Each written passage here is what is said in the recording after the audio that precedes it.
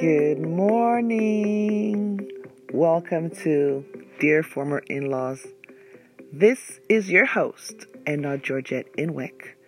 This is episode 32. How you doing? You doing okay? I'm doing okay. In today's podcast, we're going to talk about filling your own cup. What do I mean when I talk about the phrase filling your own cup?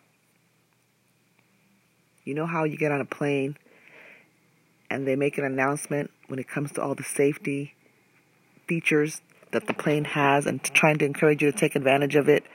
One of the things that they say is take care of your own oxygen mask before you take care of that of a child or someone next to you who can't do it for themselves.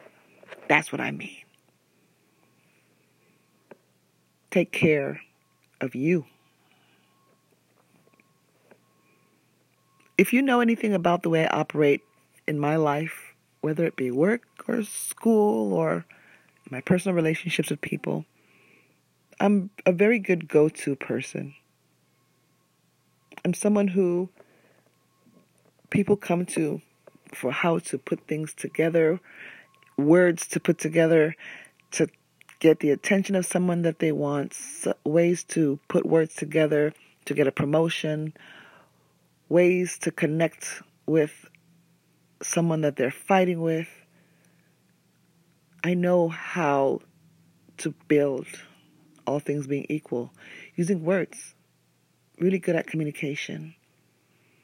While that's what I do for work, engage people with how to have access to their better selves and communicate, even the words you tell yourself.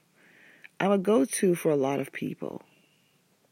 But the fact of the matter is, I don't have a go-to for many instances of mine. And many people are like that. You are the one in your circle who fixes things. You are the person who people go to, whether you're a mom or a boss who's in charge of things. You are the one who keeps the workplace together or your team together. You're the one who's constantly interrupted. You are not a person who has, in many instances, a space to go to rejuvenate. Or you've not paid attention to the fact that you are not growing. Yes, you bring this amount of skill set, talent, organization to a space. But where do you go for your own healing and your own regrouping? Many people are not naturally giving.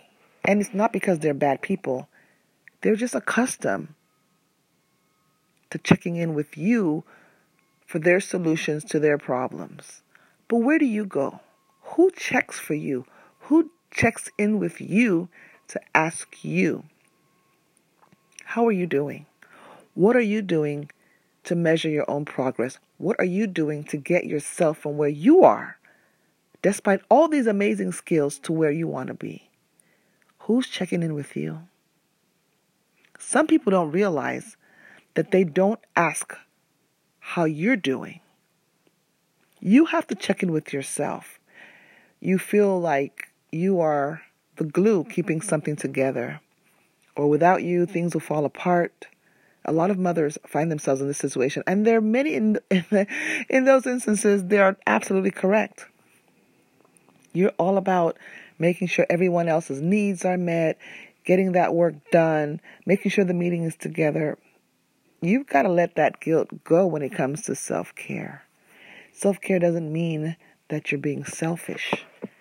I have a friend who just will not take any time off to go to a doctor's appointment or to a dentist appointment or to anything that makes her have fun because she has to keep her team together. What are you doing to keep your cup full? Sometimes you have to unplug. You really have to, and I don't think I'll make enough of these type of podcasts, that your cup is not full doesn't mean that it's the end of the world. One of the things that people in this situation don't do is they don't pursue their passion. We swear we don't have time. I used to be that way. You've got to make the time. Now, this sounds so cliche. I started telling myself, I don't have time, but I'm going to XYZ. I don't have time, but I'm going to XYZ. But if you leave it with I don't have time, you'll never get it done. One of the things that I've realized that I'm not going to spend a lot of my time doing is coaching people for free. There are too many people that suck the living life out of me with feedback and advice about something that they pretend to go on to do, especially when the advice is free. They will pay thousands of dollars for athletic coaches or, I don't know, paying their pastors to advise them on certain areas of their life. But then when you give them quote-unquote life coaching advice, I don't do life coaching, but just consulting on their lives. And I speak freely as you would with a friend. It's my observation that they don't do anything with that information. So for me, I'm not going to empty my cup any longer giving quote-unquote free advice or free consulting. I'll talk and listen to you like a friend, but what I do with my work, I'm going to separate that and stop bringing that to my friendships. It sucks me dry and it's painful to watch someone not do what they can to not marinate in mediocrity. But that's for myself. Those things empty my cup. What does it look like for you? I also want to help others that are truly disadvantaged. When I first went on this divorce journey, I was working a lot with disadvantaged people. I have so many homeless stories because I've been there before. And I want to get back to working more and more with that demographic. I also want to spend more time outdoors. I miss the beach. I stopped going to the beach because I associated the beach with my former lifestyle where I've always lived by the beach, but now I don't. And it was hard for me to make that mental shift from the journey I was on to deserving to be outdoors. And I broke that pattern a couple of months ago. I want to do that for myself. Stop and smell the roses, right? I want to get some of that vitamin D. Fill your cup. There are so many practical ways that you can do so, but you have to fill your own cup first. The emphasis I want to make on this is not so much, here are the ways in which you can fill your cup, but the importance of doing so is what I want to emphasize. People take from our cup in so many ways. It can be our emotional cup, causing our peace of mind to be disrupted by the way they do things or the way they quote-unquote be. Right? Fill your own cup. Making others a priority above your needs is going to turn into bitterness and resentment. And I hear it from the very group of people I'm talking about. Even mothers and children and bosses who have made what they deemed sacrifices. I have access to many of the behind-the-scenes conversations. I have been the direct recipient of someone who had so much bitterness against their mother and what it causes on the tail end of that. I've heard mothers who've made so many sacrifices for their sons and daughters who didn't feel that they were rewarded, and it turns into bitterness and resentment. You've got to fill your own cup first so that you can have much more to take from for yourself. And I think that your experience of yourself and those people at the end of it, and this applies to me too, won't be as bitter. Because there is, and I've been on the other end of it as well, where you're thinking, I've made so many sacrifices, but you gave everything of yourself. So what does it mean? You have to be your own personal supply of energy, because you can't even help yourself. When I lost everything financially, emotionally, all of that good stuff from my divorce, I had nothing. I was depleted. But you won't feel happy or well because of it. Life is really meant to be enjoyed a little bit at a time, in the very least. The long-term, prolonged suffering is just uncalled for. I've shared before that I've lost up to 10 to 15 people. I can't even keep track. I really don't want to. It's too painful this year. Many of them lived a full life, but many of them were waiting for something later at the other end to come in. One particular friend comes to mind. She was waiting to be in a relationship.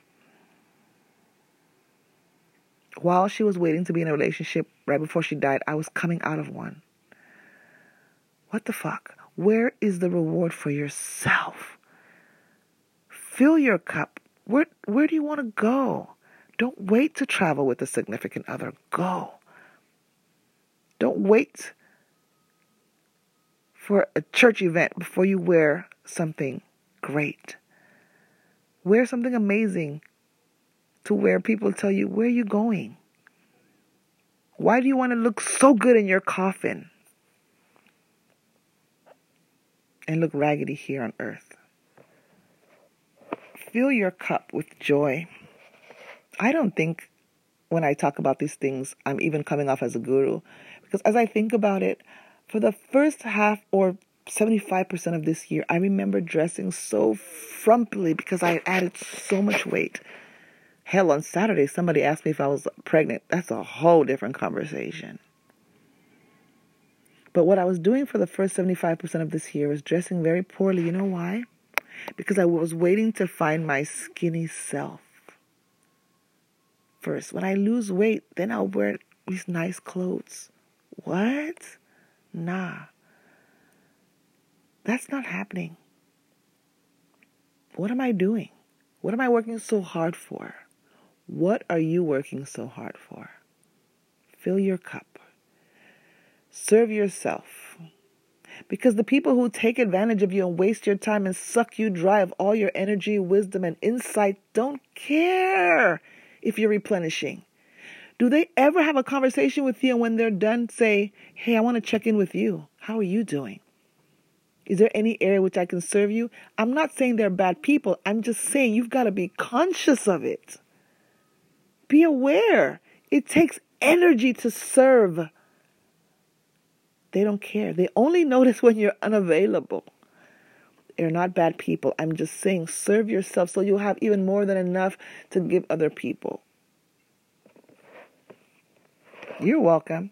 I told you when I share these things, I'm sharing them as someone who's been through some stuff, not as a guru. But I tell you all the time, it is up to you to make it a great day. Thank you for listening.